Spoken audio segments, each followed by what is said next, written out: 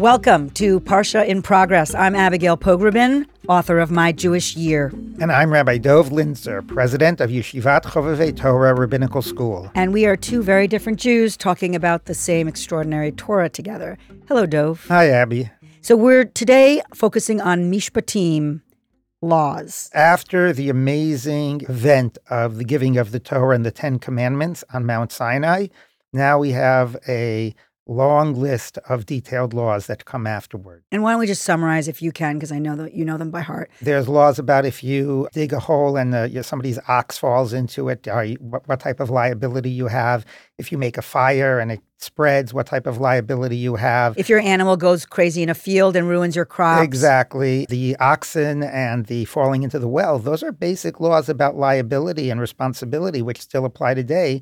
You're dealing with a car, you're dealing with pollution, all those things are ready applications of this. So we want to focus today, I think, on this line that we hear so much. You shall not wrong a stranger or oppress him, for you were strangers in the land of Egypt. We're focusing on Exodus 20:20, but this idea of not oppressing a stranger appears 36 times in the Torah. That's something that is often emphasized because there's nothing else that appears as often. Correct. I want to zero in on the word stranger. Let's first define it as it is in the Torah, kind of like, officially. Okay. It's somebody who is not a citizen of the land. You actually have Abraham describing himself as a ger, as a stranger, when he's trying to buy the plot that becomes the burial plot, right? And that's because, for Sarah. And what he's saying is, I don't have rights to this land. I'm not a citizen. Sometimes the word is sojourner. Stranger, I think, is actually not accurate.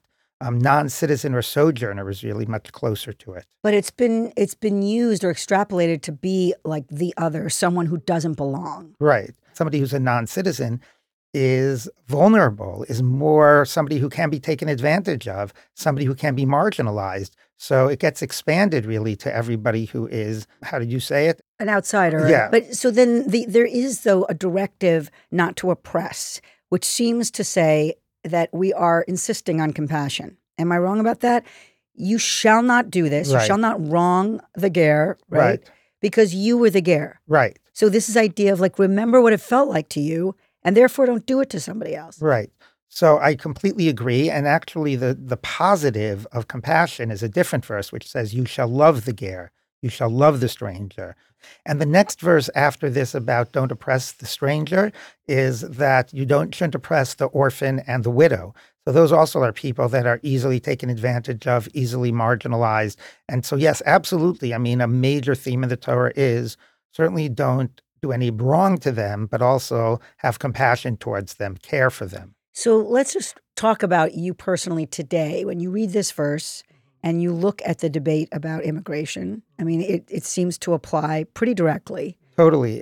One qualification, I would say, is that this verse doesn't tell you what your immigration policy has to be, that we have to welcome everyone. But once somebody is in our land, we have a responsibility to them. And even if we don't live up to the ideal of one law applying to everyone, that ceiling, we can all sort of not fall below the floor of you shall not oppress the stranger. When I look at the people who oppose a policy of more compassion, whether it be an evangelical Christian or an Orthodox Jew, I don't see how you square that with Exodus 22:20. Okay, well, I'll tell you how, at least from a halachic point of view, which is the rabbis interpreted the stranger not as the person on the outside, but somebody who came from the outside and now is on the inside. They interpreted it to refer to the proselyte, to the person who's converting. And part of this is because they didn't have a land. They only had a religion. So, what does the stranger mean? So the person who has a sense of otherness is that person who's Jewish by choice, not Jewish by birth. So in a way, they're not really a full stranger because they're a Jew already. Exactly. And that means that the sense of obligation does not reach outside of the Jewish people. So wait, you're saying every time that the word stranger appears in those 36 times, They're talking about a convert? Absolutely. From the halachic point of view. This is like there's no Santa Claus. This is a Yeah, shock. I know. And that feeds into So a then much how does more... it become a moral value? How does it become a Jewish value? Sadly, I think that for some it isn't, which is really shocking and deeply disturbing. For some Jews, it For isn't. some Jews, it isn't. For some, For some observant Jews, it isn't. who only sort of This is look not at for the things- non-Jew. This is right. This is for the Jew who converted. That's a shanda. Yes, it is. I'm not And- saying we shouldn't do it right. for the convert, but this should be beyond a Jew. Absolutely. Look, I think there's a question of what halacha demands and what our Jewish values demands. Halacha might not demand that we act outside. I wish it would, but it doesn't, outside of the community. But I think our Jewish values unquestionably do. But not everyone agrees, Is sadly. there any halacha that does demand compassion for the non-Jew? Let's think. Wow, it's that hard? Yeah. This is like not good for the Jews.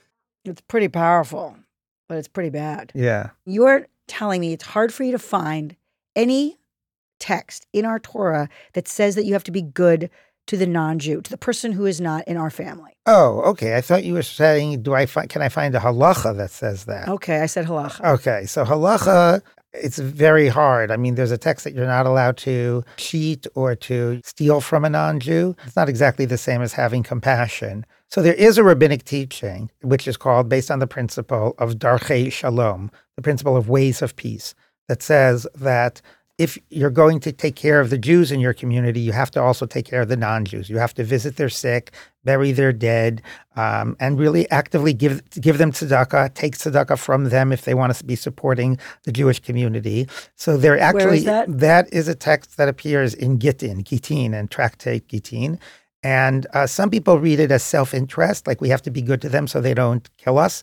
But I think that the much better read of that is that we all recognize the sense that we're intertwined, and therefore, if we want to live together in ways of peace, we have to take care of one another. Got it. So I'm going to put you on the spot, put us both on the spot here. Okay, because you know I'm going to turn this question onto you. Well, if we're honest about it, we're all wronging a stranger every day. Right. And can you be honest about either an example or a way in which you think about trying to avoid that, trying to be mindful of it? Mm-hmm.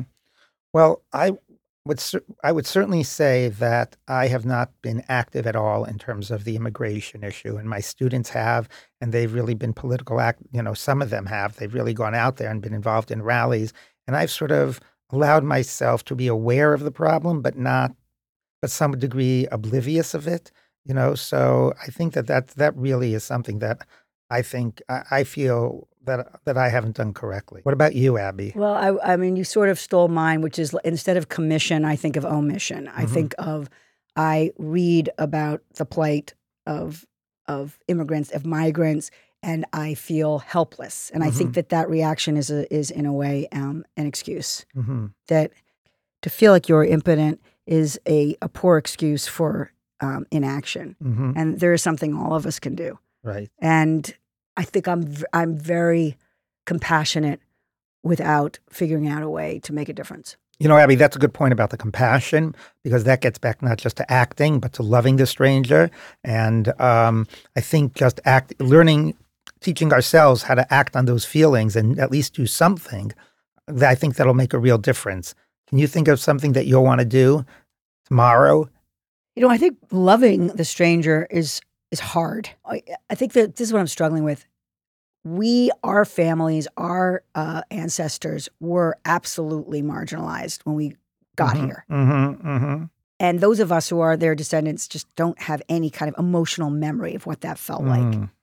And I think that what I need to do is kind of get inside what it really feels like to be the person that's come late to the majority, or late to the city, or late to the classroom, or late to the boardroom, or wherever someone is.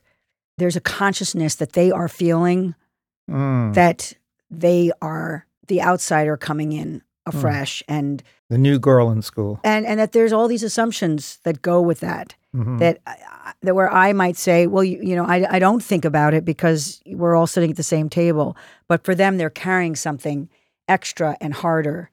And I think I should go out of my way to kind of get inside what that feels like, and then act differently. Right. And that might be the person from whom you buy your morning coffee, or it might be the person whom you're sitting with in a meeting. That makes me think of something that has been occurring regularly at the rabbinical school, which is that we open the morning on a Monday morning with a circle and, reflecting, reviewing. And one person is usually late because he finishes his prayers late. And when he comes, we're all ready to open up the circle and make space for him. But he just gets very upset and he leaves. He says, I don't want you to have to make space for me. I want to really belong in the first place. So since then, we've been leaving an empty chair for him. But what would be best is if we all waited for him to finish his prayers. But, sometimes that's not exactly possible. So let's finish by a commitment to open the circle or to leave a chair. Amen to that, Abby. Shabbat shalom. Shabbat shalom.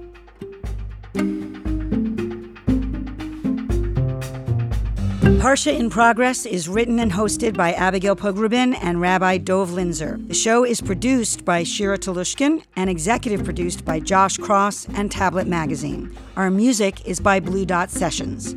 We'd be so grateful if you'd head over to iTunes and rate, review, and subscribe to the show.